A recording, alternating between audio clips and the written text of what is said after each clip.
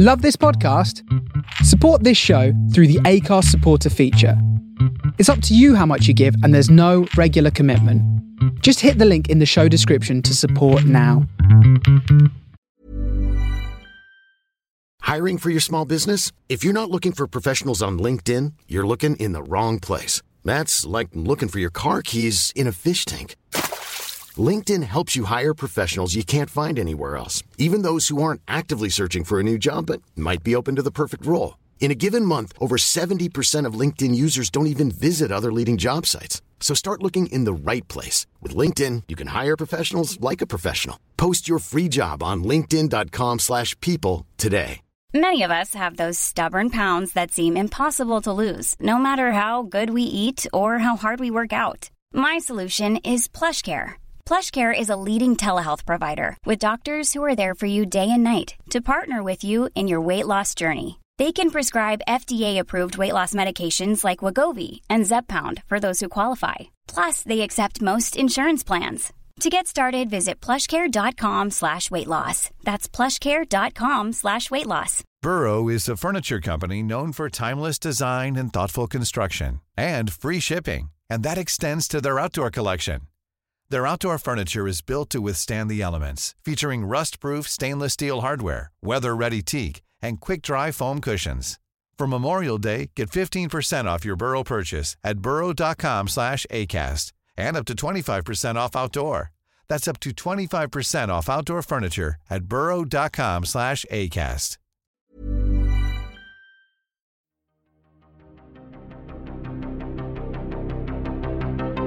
This is Writers on Film, the only podcast dedicated to books on cinema.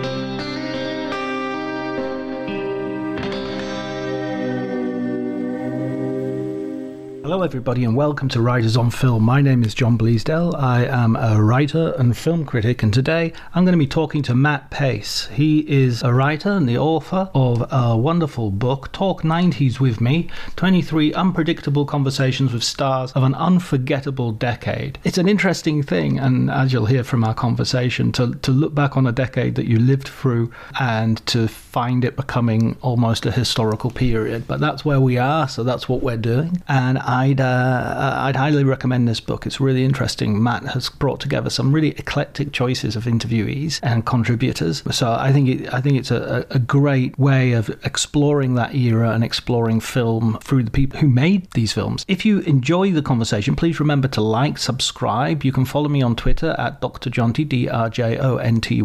And if you enjoy this podcast, why don't you give another podcast a try, Cinema Italia, which you can find on all the usual places, all the usual platforms, I should say, Apple, Spotify, etc.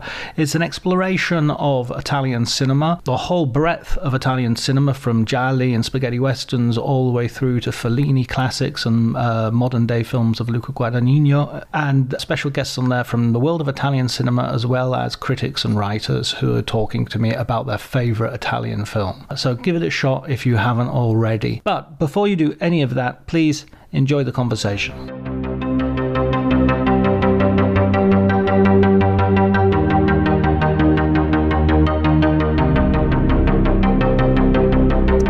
To the supermarket just now to buy some stuff, and it's that thing where you think it's hot, but I like the heat, I don't care, I'm okay, this is summer, and then you suddenly, it's like you're walking through some other element that isn't air. You're everything's going slower, your brain is just, and it's like, oh, okay, maybe it is too hot actually. There's definitely that line where it becomes uncomfortable. It reminds me of all the years where I, because music editor was part of my role also back in the day. So every time like Lollapalooza and Pitchfork and the big music festivals came around in Chicago, I was always going to those. And there were a few times when it gets the temperature at Lollapalooza tends to escalate beautifully in tandem with the crowds. So not only are you caught in a swarm and walking like you're like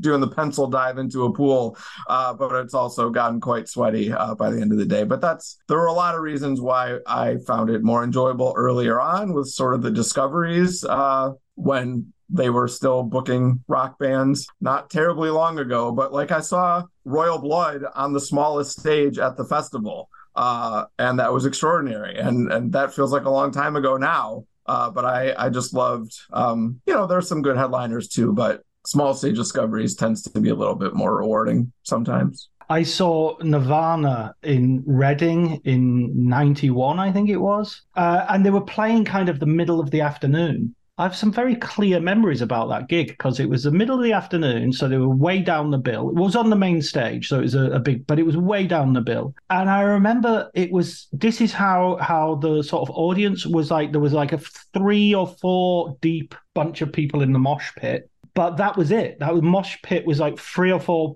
deep. And then everybody else was just sitting around sort of like with that sort of relaxed, beery sort of show us what you've got sort of attitude.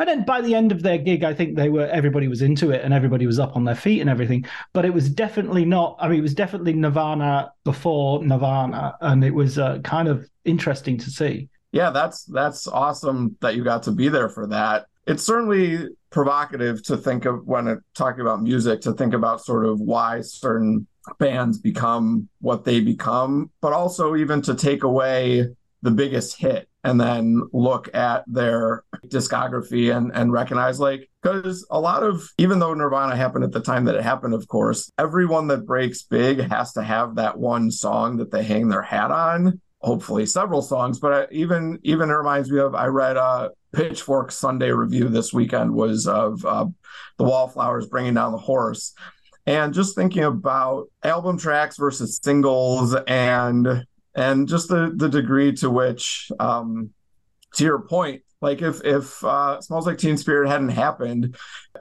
Nirvana is a great band, but you can see them, a lot of people sort of standing around listening, being like, especially with some of that earlier stuff that was not exactly like super digestible for the masses necessarily. So like the idea of like culture moving along, like sort of moving as one sometimes when something becomes popular, you see the point I'm sort of circling around.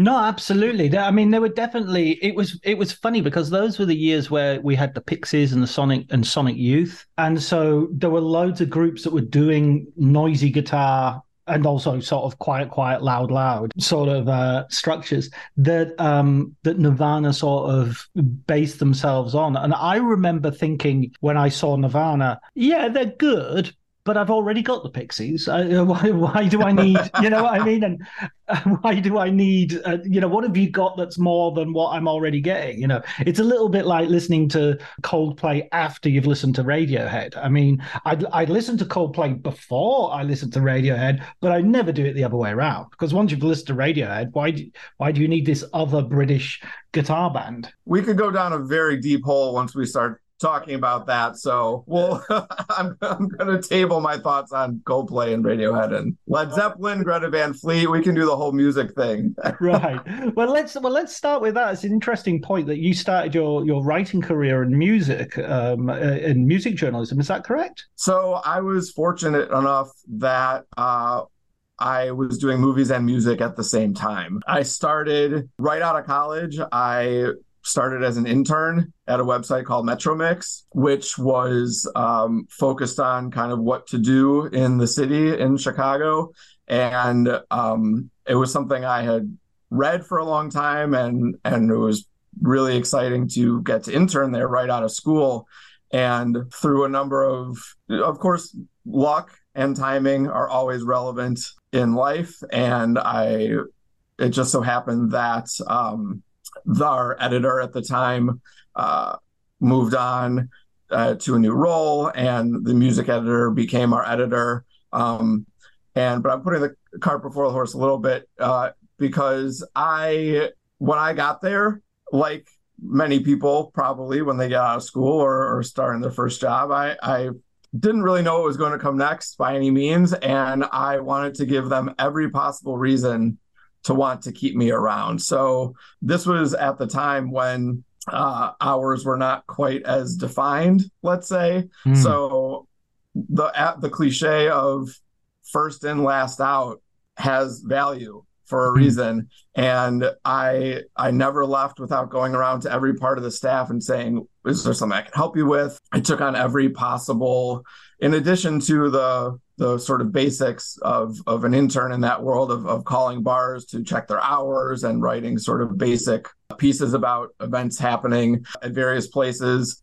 I also said yes to pretty much every writing opportunity. Like I wrote a first person piece about a beer pedicure, even though I had no knowledge of like spa treatments by any means. I'd never had a pedicure before. I somewhat comically like kind of cut my nails like before I went because I thought my feet should at least look reasonably good going in there. I was like, I would do exactly the same. I would do the same. I'm not going to go in there with my gnarly feet and yeah, I appreciate that, John. So it was just a great chance to say yes to everything and give reason for a 3-month internship to go longer than 3 months. So what started at 3 then became 5 and 7 and sort of kept going because I wanted to stay and they wanted to keep me around. And to condense the story a little bit, maybe, let's see, it was probably 5 months or so into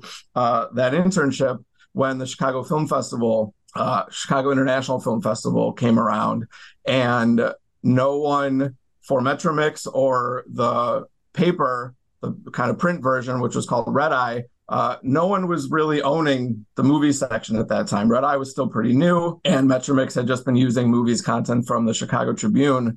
So I had spent my entire college career, I applied and got onto the movie reviewing staff right away at school. Eventually was lucky enough to win an award during college for that criticism. And I said, hey, if no one, even though I'm still an intern, in theory, I shouldn't really be the one doing this, but if no one else wants to write about the Chicago Film Festival, I'd love to take a crack at adapting my voice and the kind of branding of the site, which was very much meant for kind of 18 to 35 commuters in Chicago. I'd love to write a piece on this. And they said, sure, why not? Go for it. And that, by asking that one question, by speaking up and saying, hey, can I do this? That was the start of what became 11 years as the movie critic for the Chicago Tribune's Red Eye, where I reviewed over 2,000 movies, interviewed almost anyone you can think of, eventually on video, oftentimes.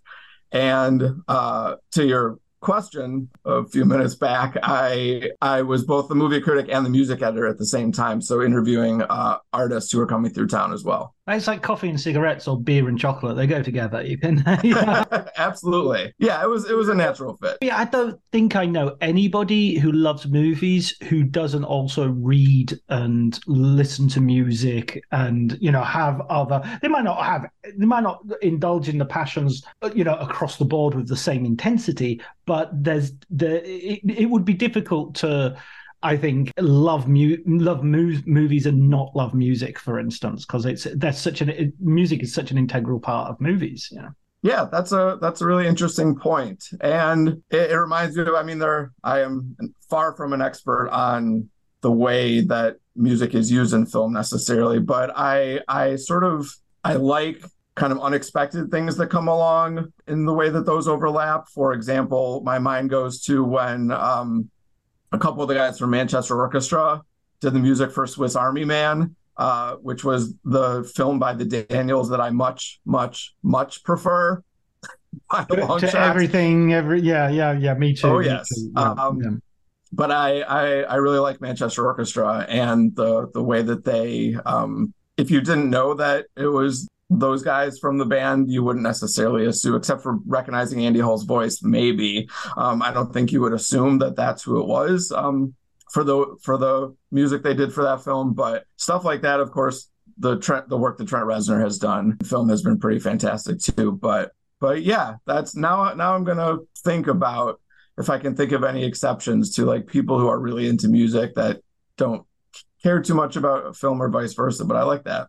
It's just that I mean, I don't know if it'll necessarily work the other way, but if you're into film is a composite art form. You're bringing together music and acting and narrative and visual composition. So a film critic has to know something about music, has to know. Yeah, I mean, I mean, you have to.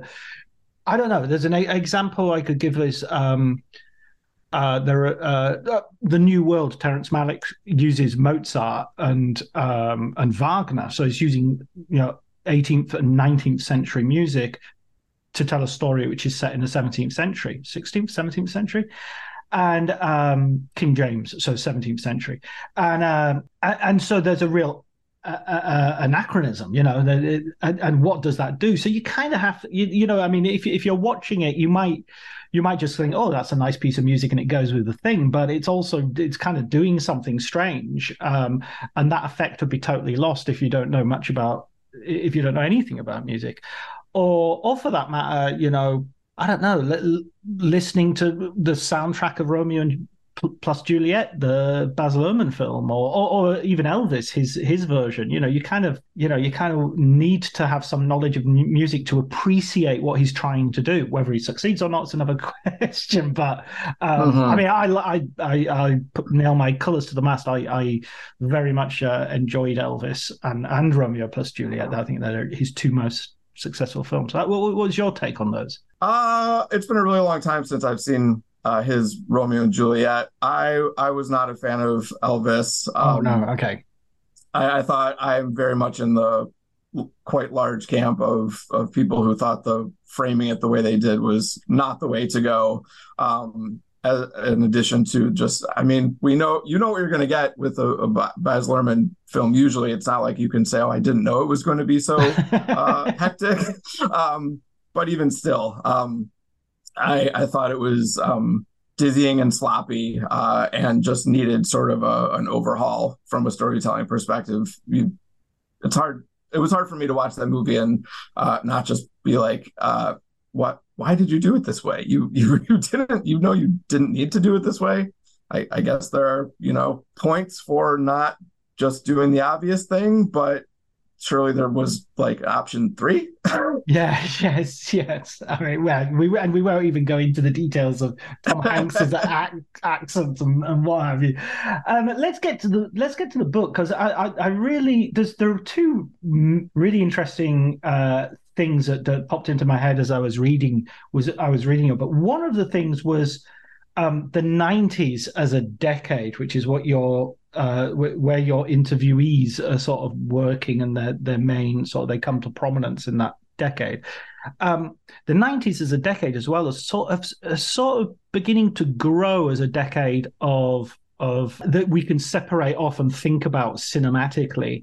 Maybe in a way, say, the first decade of the noughties haven't yet. Maybe we just need a bit of time for it to percolate, but the 90s seem to be acquiring a real identity. Why do you think that is? I mean, is it just our distance in time to it, or is there something else? Sure. Yeah, I appreciate that, John. I think that's an important question. And I mean, there are a lot of reasons why I wanted to write this book. It probably starts with simply that the 90s were when I first became really excited about pop culture, diving into just everything that I could watch, and certainly turning back the clock sometimes too, but there was, and every so often you'll see people posting like the marquee of a theater from that time, and marveling at not only how much was coming out at once, but the variety, and that there was something with every rating, and just something for anyone who wanted to go. And it seems so like quaint almost to look at it that way. I'm not sure if that's even the right word for it, but we didn't know what we had exactly at the time, because we certainly don't have that now. And to be able to go back to that era And certainly anyone who is going to do a book like Talk 90s with me, where I spoke with 23 people from movies and shows, like Ariana Richards, Karen Parsons, Tom Everett Scott, Billy West, Dougie Doug. Anyone who's going to write that book is going to probably connect with a totally different group of people, and not because of you're always at the whim of who says yes, of course, but this is absolutely filtered through my own experience. I cast a wide net. There were plenty of people I reached out to that were not available or not interested in participating, but I wanted to follow through on work that I thought was still worth talking about, performances that still felt interesting, but also people that I actually wanted to talk to and thought that there was a lot of material, well, a lot of kind of stones unturned. One of the things I believe the most when it comes to covering entertainment as a journalist is that every interview should try to be as new as possible. There's really just no point in going in there and asking the same questions that everyone's already asked. You may as well just run a wire piece if you're getting the same material. So while maybe some people don't like doing the research or just don't have time, don't think that's necessary, I always, in my time at Red Eye and afterwards, delighted in reading, watching, listening to everything that I possibly could. So to then get access to these people for conversations that lasted an average of 60 to 75 minutes, I was able to get to like a fun, thought-provoking, and kind of surprisingly open and intimate place that is able to really fill in what you're talking about of what we had in the 90s of material that might be for kids, but is exploring it in a way that reached people in a particular way. Even I'm not saying that Little Big League is the best movie of all time, but it has a charm that, they certainly don't make kids sports movies much anymore. And to be able to ask some fun questions about the implications of a child manager in ways that haven't been approached much, but also talk about with Luke Edwards for that film about, the way that a lot of kids movies touch on a character's death. In that film, his grandfather dies, which allows him to take over the Minnesota Twins. And also think these interviews allowed me to even process things from my childhood in ways that I hadn't even considered before. The idea of putting those elements in movies for kids and then asking what conversations are the filmmakers hoping happen on the way out of that movie? Same with, Luke Edwards, we talked about Newsies also, which is loaded with content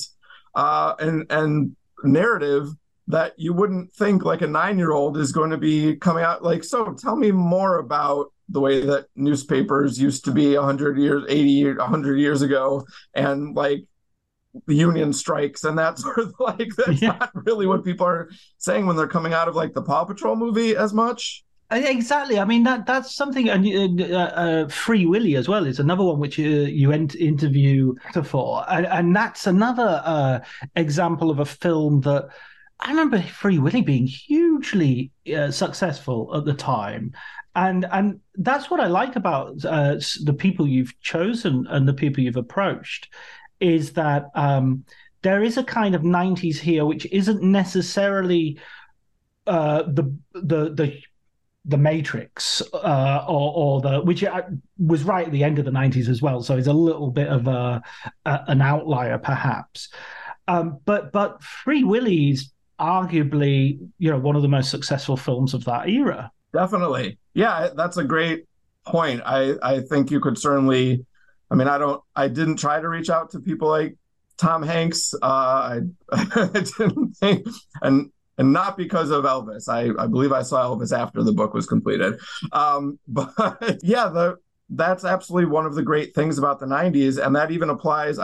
The book I wrote before Talk 90s with me was a statistical analysis of Saved by the Bell, where I counted Zach Morris's lies and analyzed it episode to episode, season to season, and talked to a couple dozen people involved in that show also.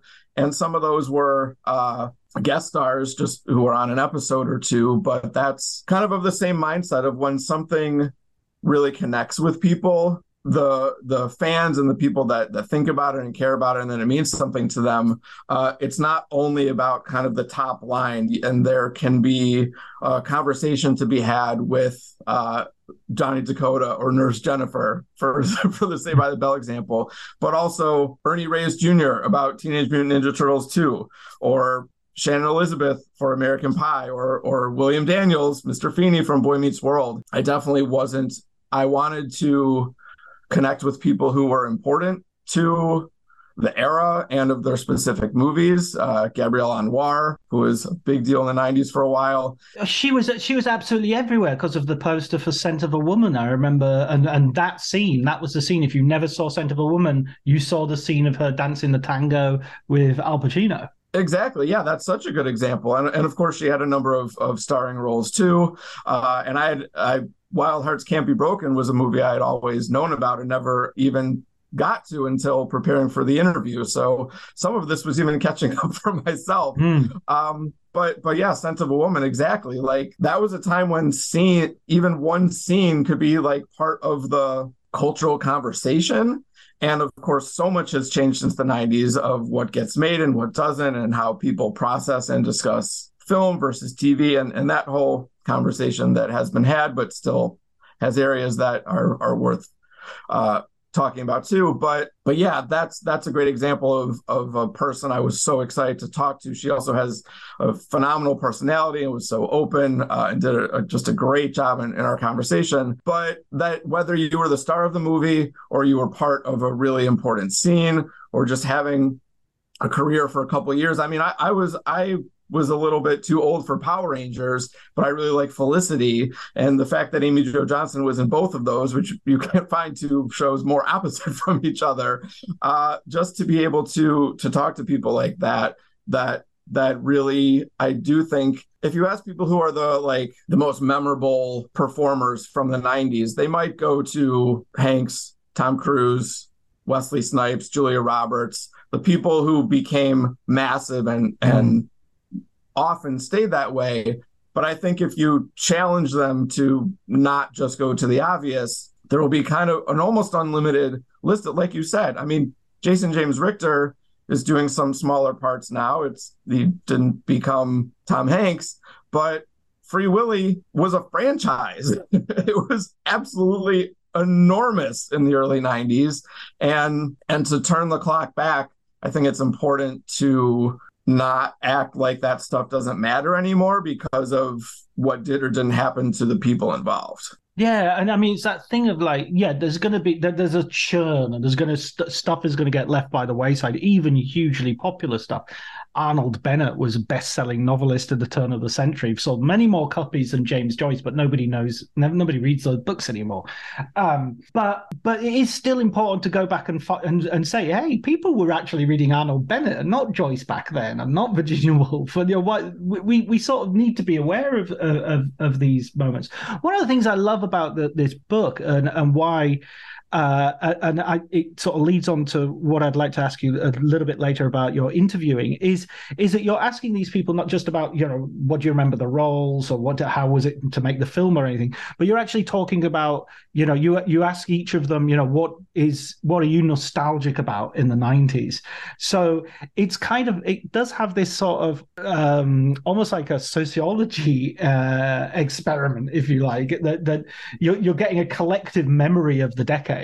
Certainly. Yeah. And I was so happy that I decided to start every interview the same way, asking what they missed just about anything from that time. And then also asking about a movie or a show or a band or something that they just loved at the time or that stuck with them. Because I think, there's that inherent warmth to nostalgia and looking back on things that happened to us when we were younger. And there's a reason why these are called conversations. I mean, interviews, but they were meant to be conversations that, I have on the back cover. It's meant to feel like getting a drink with someone, or like a long phone call that you had back in the 90s and probably don't have that often anymore. But by starting out each conversation with those questions, it definitely, as sort of, it's impossible not to sound trite when saying this, but it definitely establishes, just like talking as people, not interviewer and star. And that's important to identify. People, you got a good sense of when you're talking to anyone in any context in your life of kind of what vibe you get from them, what they seem to be interested in, how they listen. Everyone should know that the best material comes from the follow-up. The questions are important, and the follow-up is even more important. And starting off that way was certainly interesting to hear a lot of people talk about that they miss being less reachable. Starbucks. They miss the early days of Starbucks. Interesting. Browsing Blockbuster, buying CDs at Best Buy, because it makes me think of, like, we personalize our own experience, of course, that you think about, oh, when this movie came out, I was 12 or something. But you also have to think about this actor was 19 or 23 or something. They were also going through something and seeing the world a certain way. I was very aware in working on this book that as a kid, especially, processing pop culture, it like didn't even feel like something that was made by people. It seems like this magical product that just wills itself into existence in the universe, but you don't think about that it's informed by everything that goes into why a movie turns out the way that it does. So being able to, and I certainly recognize and appreciate the way that many people look back on things from their childhood in almost a glass case, and don't really want to poke it. They connect to the memory, they connect with what they were going through at that time and what something meant to them then. I feel that I am always able to be a little bit more objective than that and separate two things. American Pie, I can absolutely be honest and say that I laughed hysterically when I saw that movie in the theater in 1999. It was hugely popular and successful for a reason. But massive franchise as well. Yeah, but it was one of the movies discussed in this book that you can't talk about that now without being able to bring a modern sensibility to how that gets perceived. So it was great to get to talk to Shannon Elizabeth about kind of what was on her mind at the time and what was or wasn't on the movie's mind at the time. It's not meant to wag a finger at anything, but I also think it's possible to be to appreciate something and not ignore the necessary elements of the conversation. I didn't necessarily want to approach kind of only examples like that our perceptions have changed, because there are also ways that we look at things that have changed over time, not necessarily because like things have changed for the better in society, but right. Even asking Tom Everett Scott of That Thing You Do about any parallels he sees between the messages of that film and La La Land, which he was also in, which is something that honestly didn't even occur to me until preparing for the interview with him. And it was something that he had never been asked about or thought about either. So ways to bring kind of new perspective and new thought doesn't always mean an indictment or something like that. It's just bringing something that I love the opportunity to think about something in a new way. And this wasn't meant to be a book of essays of me putting my own points out there. I was so thankful for the opportunity to get to talk about a lot of things with these people. And it's a pretty great thing when someone says, oh, I've never thought about it that way. Yeah, exactly. My God, Tom Hanks runs through this conversation like writing through a stick of rock. Because of course, I think was that his only film that he directed, That Thing You Do, or has he tried his hand at anything else? He directed Larry Crown also. Oh right, yeah, with Julia Roberts. Yes, good call. But I would never have. For some reason, I would have thought Larry Crown was directed by Ron Howard or someone. I'm not sure why, but I would never have. That Thing You Do, I have that really deeply in the Tom Hanks directed bucket. No, I mean that is. There's a couple of things that come out of that I want to go back to. But first of all, I have to ask you the question: what are you nostalgic about for the 90s? Well, John, I don't know if there's anything. How old were you in the 90s, by the way, Matt, if you don't mind me asking? Yeah, so I was born in the early 80s. So Right. when these like kid sports movies were coming out, I was like the great age to be seeing The Sandlot and Rookie of the Year and Little Big League and things like that. So I certainly miss, I mean, everything that came up in the conversations I felt too, with as much as it applied to me. Not the days before social media, certainly the days when people felt more present and less reachable. All the things that many people know and feel about that time. There are benefits to technology, but there are also a lot of downsides too. And I mentioned looking for CDs or movies at Best Buy or something. The new younger generations won't appreciate that as much probably, or may not care, although maybe some will want to be a part of that type of thing as much as they can. But the ability to actually make a choice of what you're investing in, and purchasing and making as part of your collection, I absolutely, and I know I'm not the first person to point this out. Here's a cool fact. A crocodile can't stick out its tongue. Another cool fact, you can get short-term health insurance for a month or just under a year in some states. United Healthcare short-term insurance plans are designed for people who are between jobs, coming off their parents' plan, or turning a side hustle into a full-time gig. Underwritten by Golden Rule Insurance Company, they offer flexible, budget-friendly coverage with access to a nationwide network of doctors and hospitals. Get more cool facts about United Healthcare short-term plans at uh1.com. Burrow is a furniture company known for timeless design and thoughtful construction and free shipping, and that extends to their outdoor collection. Their outdoor furniture is built to withstand the elements, featuring rust-proof stainless steel hardware, weather-ready teak, and quick-dry foam cushions. For Memorial Day, get 15% off your Burrow purchase at burrow.com/acast, and up to 25% off outdoor. That's up to 25% off outdoor furniture at burrow.com/acast. Really makes a difference, especially when you're young, about the things that you feel are kind of a part of you. And there are ways in which, especially when you're a kid and loving a band, or you go see a movie in the theater and you feel like it really speaks to you for some reason, I wouldn't say that it's necessarily part of your identity, but you want to feel seen in those moments. And the fluidity of consuming and of experiencing things digitally.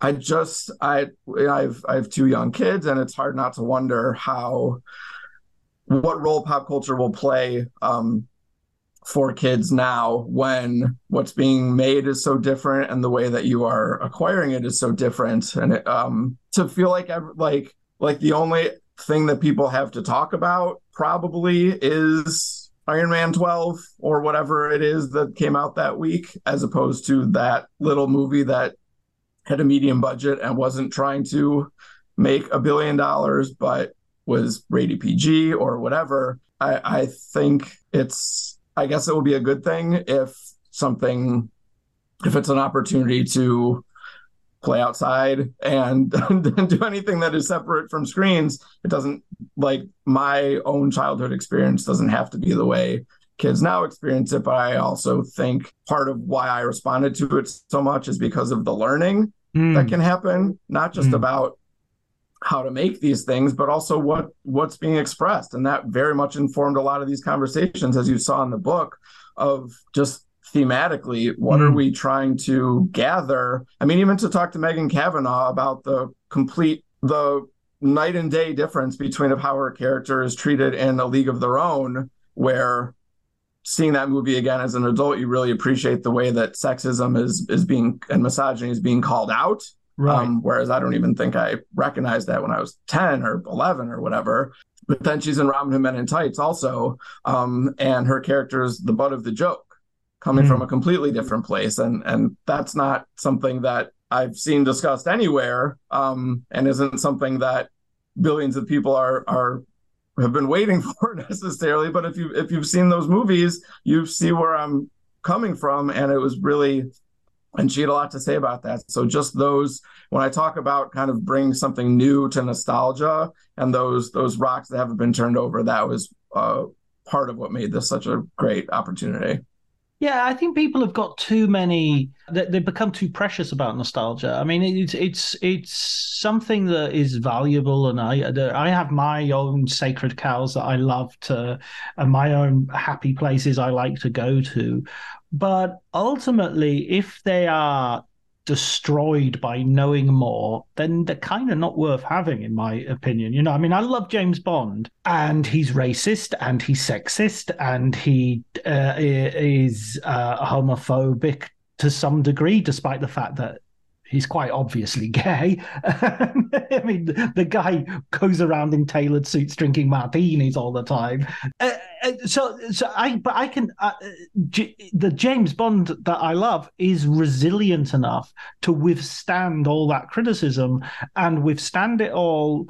And sort of become about that as well, you know, so that the new James Bonds that you're watching, they're constantly struggling with those questions rather than just denying them flat out. So yeah, there's a tendency today to read people, especially on Twitter and social media.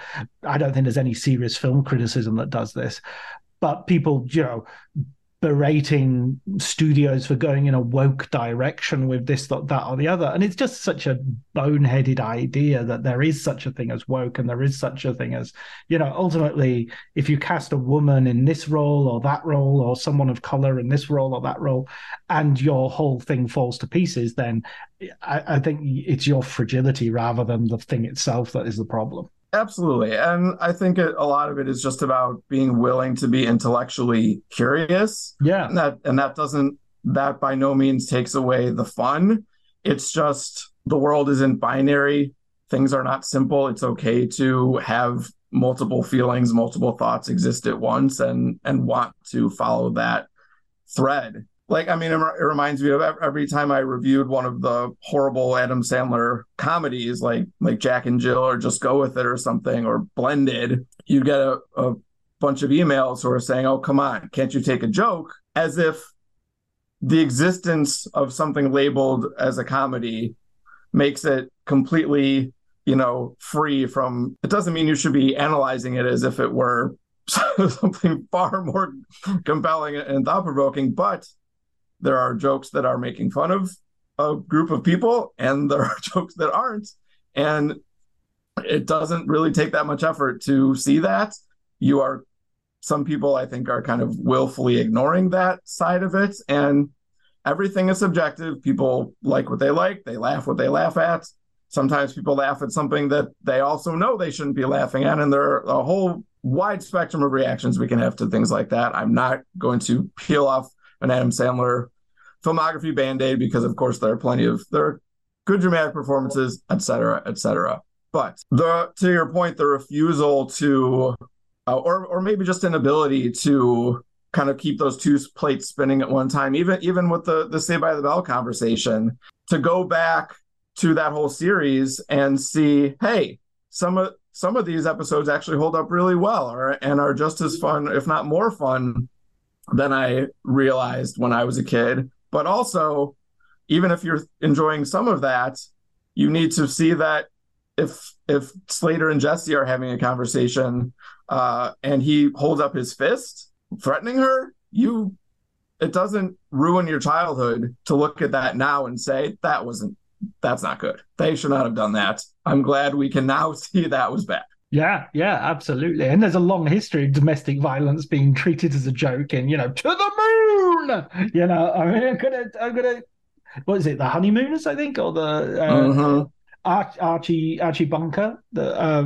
You know, it's the, I mean, we used to call, in America, you used to call an undergarment a wife beater, for crying out loud. I mean, it's right there in the language. And it's, yeah, absolutely. I think that's what makes things fascinating. I mean, everything changes. So we go back to things in the art to sort of enjoy them for themselves and for what they do. But I mean, I watch old films to see the 60s. I watch old films to see the 70s, the 80s. And And alas, the 90s are now a historical period. I personally, I still think of the 90s as like last week, but it's now a historical period, you know. And people, I mean, it's got to that point where people say, "Oh, that look is so 90s." I'm like, what's a 90s look? I don't even understand that, but it is, you know, it exists now. Absolutely. And part of sometimes when there's something that you don't know how you feel about it, that can be good. I mean, I moderate discussions for a couple of movie clubs throughout the year, and I'm always looking to find movies, whether they're new or not as new, that exist somewhere in that a point where people have to talk it out. And even if by the end of it, we're all still a little bit unsure about something, or maybe their opinion changed a little bit throughout the conversation. And then even to look at the book and something like I talked with Devin Rattray, Buzz McAllister from Home Alone. Home Alone is one of the biggest hits of the 90s. And yet to watch it now, it's hard not to be stunned at like the kind of Looney Tunes-ness of the violence and just how much more Kevin perpetrates than Marv or Harry do. And then trying to reconcile like where your head was at the time with how it seems now. And then, I mean, the fact that they released a Home Sweet Home Alone, I think was the title of the new one, that was unwatchable, that only helped crystallize that this doesn't quite work anymore, or maybe just not in the way that they did it.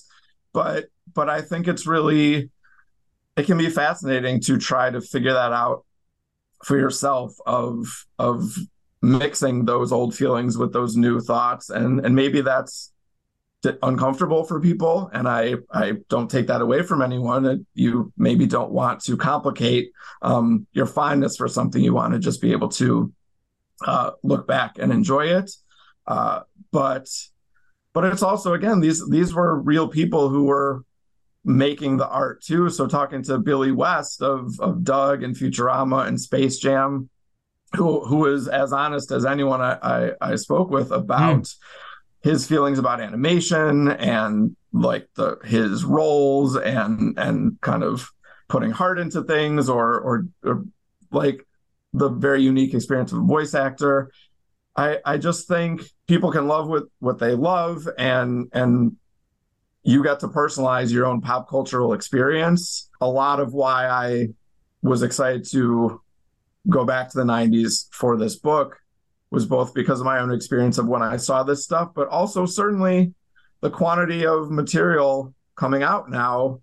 We're not being bombarded with 100 movies a year that are worth processing this way, or that I think kids are going to be experiencing the same way. Whereas when I think back, if you were to ask me what were some movies that are not covered in this book that were impactful to me in the 90s, to be able to say like everything from School Ties to Quiz Show to Boogie Nights to even a movie I don't necessarily, I don't have any particular feelings about Blank Check as a movie, but just like the fact that movies like that existed, or that I remember being on a cruise ship and seeing like the same part of True Lies every time.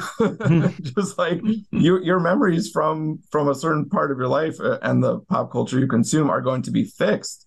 And it's impossible not to be curious about what people of that age are going to be consuming now and what effect that will have on them.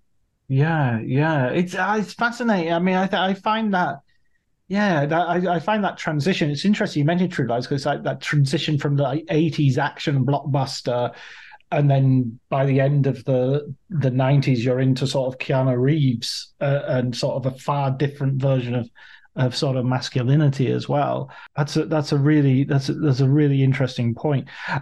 When you set about writing this book, you just said earlier about how surprising some of the answers were for you. What was the biggest surprise that sort of changed your mind, or changed the way you viewed the 90s? Yeah, I mean, that's an interesting way to frame that. I would say the biggest surprise, this is a little bit broader than what your question was, but I think my biggest surprise was just where each conversation went and how far it was able to go. Because if every time I had gotten on the phone with someone, they had said, I have 20 minutes, and no matter how well this goes, I only have 20 minutes. Oh. That was exactly not the point of the book. The whole point was being able to, like I said, feel like you're having a drink and just talking about things in a way that, I had never met any of these people. These were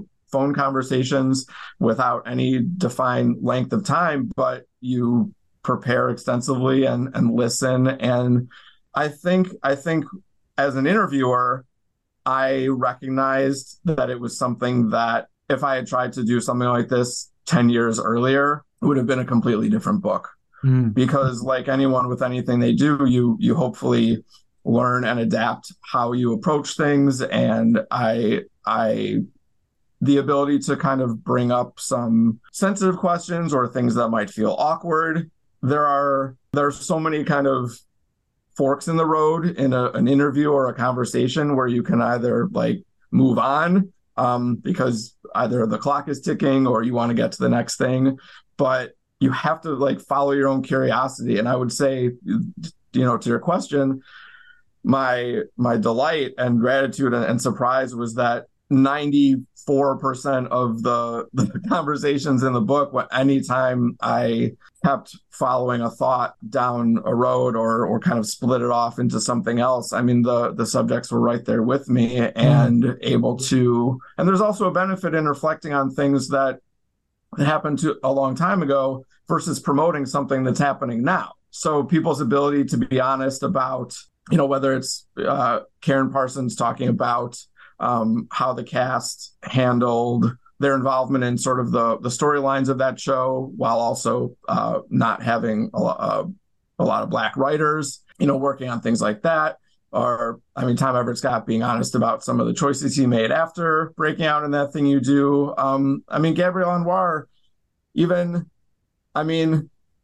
her father is an acclaimed editor, and he edited her documentary called Sexology. That's interesting. That's something that you wouldn't automatically, is not everyone would have their family member, their parents, edit the movie about themselves, exploring elements of sexuality. But and that those are just a couple examples. Even when it's basically, you can't ignore, every interviewer should know you.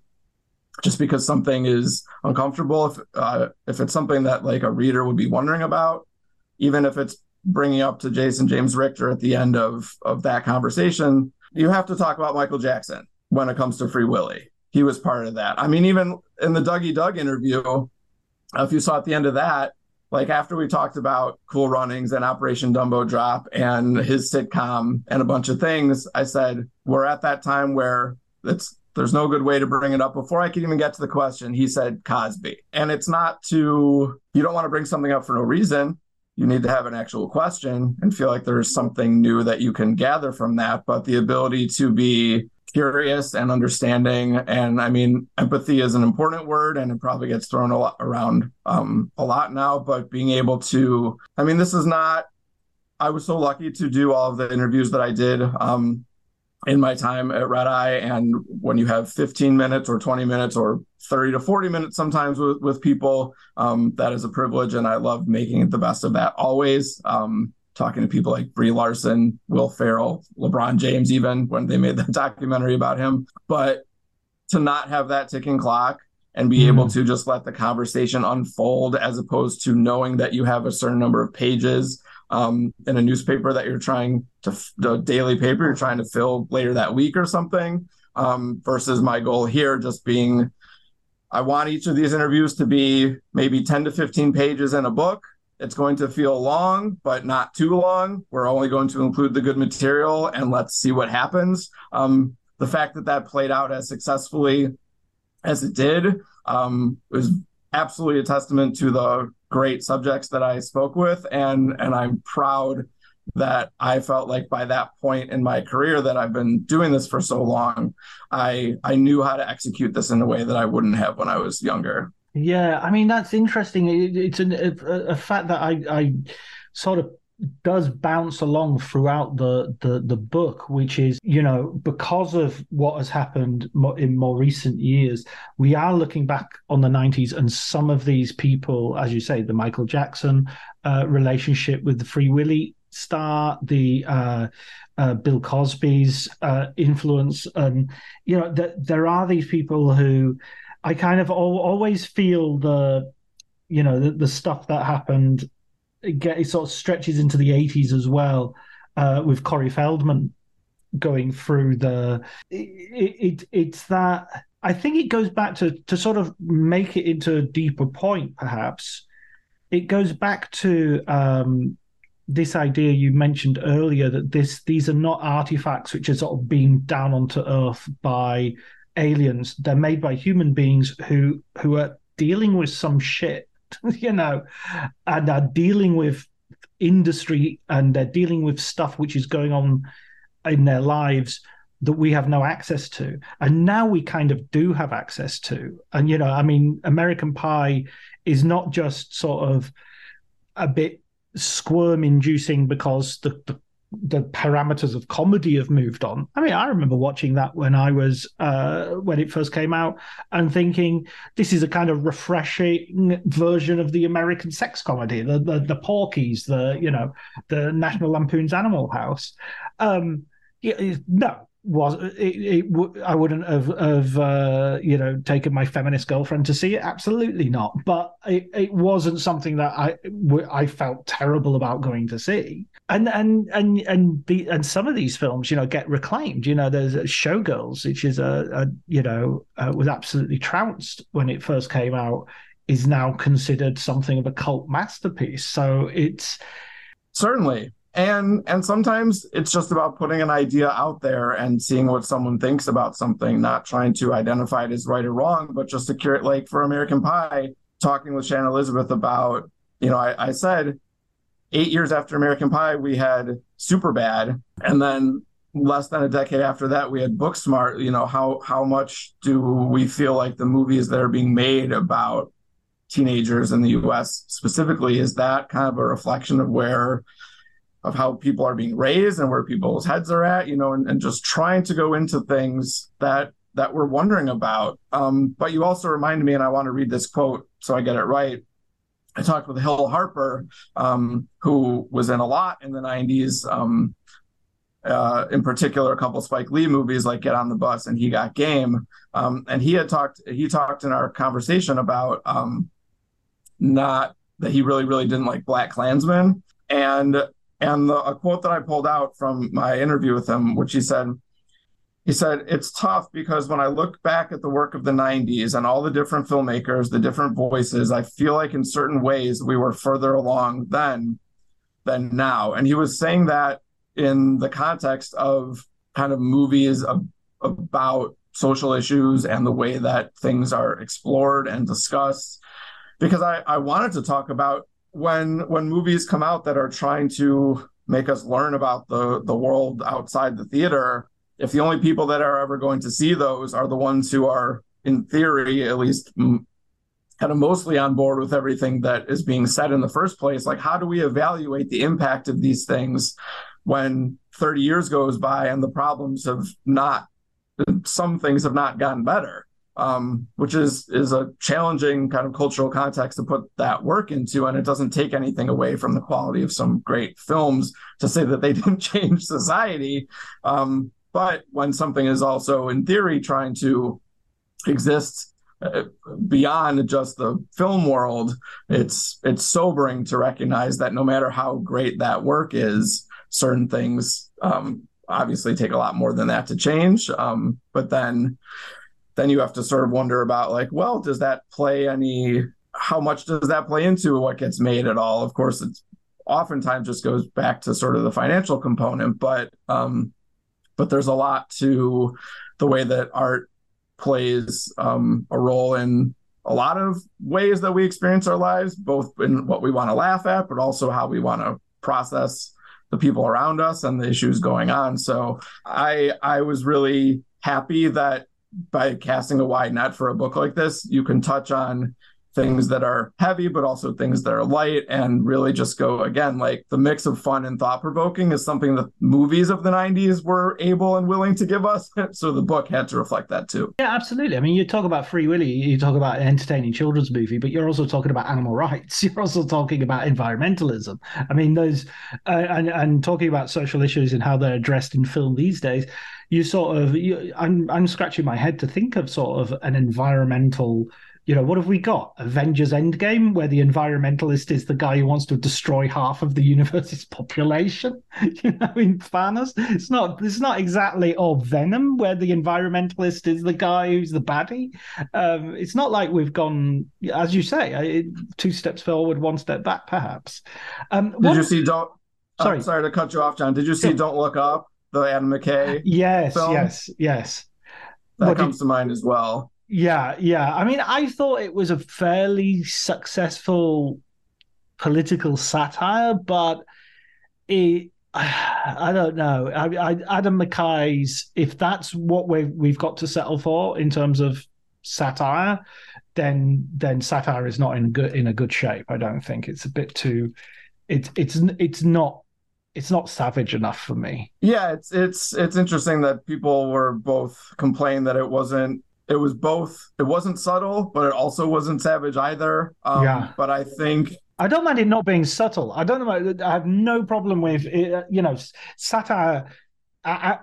On the contrary, I think satire has an absolute license to be unsubtle. That's kind of its point. It's a sledgehammer. It's not a scalpel. Or it's both. Sure. Yeah, it's hard when it seems like I think that movie felt like trying to approach something important, but that was so sort of front and center that maybe it didn't feel like as much of a risk compared to like a movie like Four Lions, which if you tell someone about that, they're like, wait, they made a comedy about what? Like, really? Are you sure? That's a movie that takes risks. Or even sort of the playfulness of like In the Loop, which was one of the best comedies of the last 20 years, 15 years now. That's existing in a very different world than Don't Look Up. But I thought that was still pretty funny and a bit better than the conversation maybe gave it credit for. Yeah, no, I agree. I do think it got a kicking. And as far as Adam McKay movies go, which don't star Will Ferrell, it was one of his better ones. Interestingly, that I think what it was trying for was something which was like Dr. Strangelove, which is you can look at nuclear annihilation and the madness comes over you, even as everyone seems to be playing it straight. Whereas I felt everybody put their comedy pants on and straight actors trying to play comedy. I don't think Meryl Streep but interestingly, Armando Iannucci, who had a hand in, who directed In the Loop and had a hand in Four Lions as well, I think, he comes from very much the same stable as Chris Morris, has recently signed on to write and direct a stage version of Dr. Strangelove. So that's there you go. You see, that's the satirist that we need there. And what did he do as well? He did Veep as well. Was his TV show brilliant? So we're coming to the end of our conversation. There's 2 questions I want to ask before we wind up, though. One is, already I think you've given anybody a writer who's thinking of going into interviewing, you've given several cardinal lessons throughout this conversation. One would be do your preparation. Yeah, make sure you know your stuff. The second would be, to listen and to be sort of open about where the conversation leads you. What other things would you recommend for anybody who's sort of maybe hasn't interviewed someone and they're a bit nervous and what would you suggest? I love that question, John. That's awesome. I think it's something that you have to be willing to learn. And also continue to evolve the way that you approach things, and you recognize that a lot is happening at once. I mentioned the importance of asking the question that you think people are going to be wondering about, which sort of suggests thinking about like who's going to read this. That is part of it, but it's also, in my opinion, about bringing your own voice to things. I was not the story by any means, but the more you just ask things the way that everyone else does or the way that you've read before. The more you just, it's not interesting. That wouldn't be interesting to me. I don't think that would be interesting to read. I think the ability to kind of simultaneously personalize, but also not have a kind of myopic view of things, is showing that you are interested in how other people feel too, but recognizing that you're filtering it through your own experience. So I think the ability to have that perspective, I think, really informed and was a reason why these conversations played out as long and as successfully that they did. I mean, any interviewer will tell you about that you continually learn about listening. And it's not just about the patience to give people space to talk, but also, I mean, I think back on old interviews that I did, and there are times when I wish that I would have approached things differently or let something unfold differently, because this book was a unique chance to have the time to ask questions that sometimes led to longer answers, and then hear things within that pointed, sent us down another corner. Whereas when you don't have the time for that, or any reason why you just aren't in the place in your mind to know kind of where to take that next.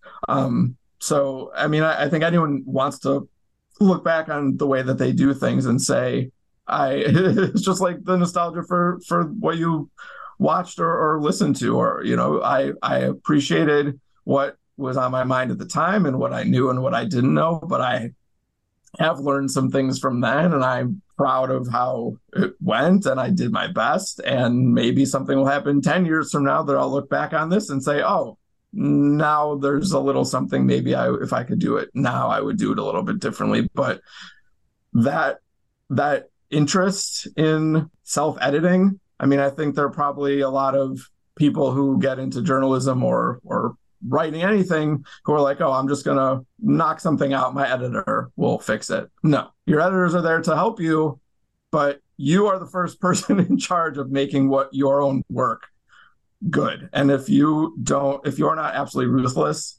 about how you think about your own material and willing to look at it again and continually work that muscle, that is the only way that after you've been doing it for 15 to 20 years, you can then say, wow, because I did this so much and cranked out so much for so long, and I learned so much, and none of it was deliberate, but the things I learned were not on purpose. I was just trying my absolute best all the time. And that's how you get to a point of where you can talk to someone for 80 minutes and go back to it and say, wow, humbly, this is all not only usable, but new and thoughtful and entertaining, and exactly what I was hoping for.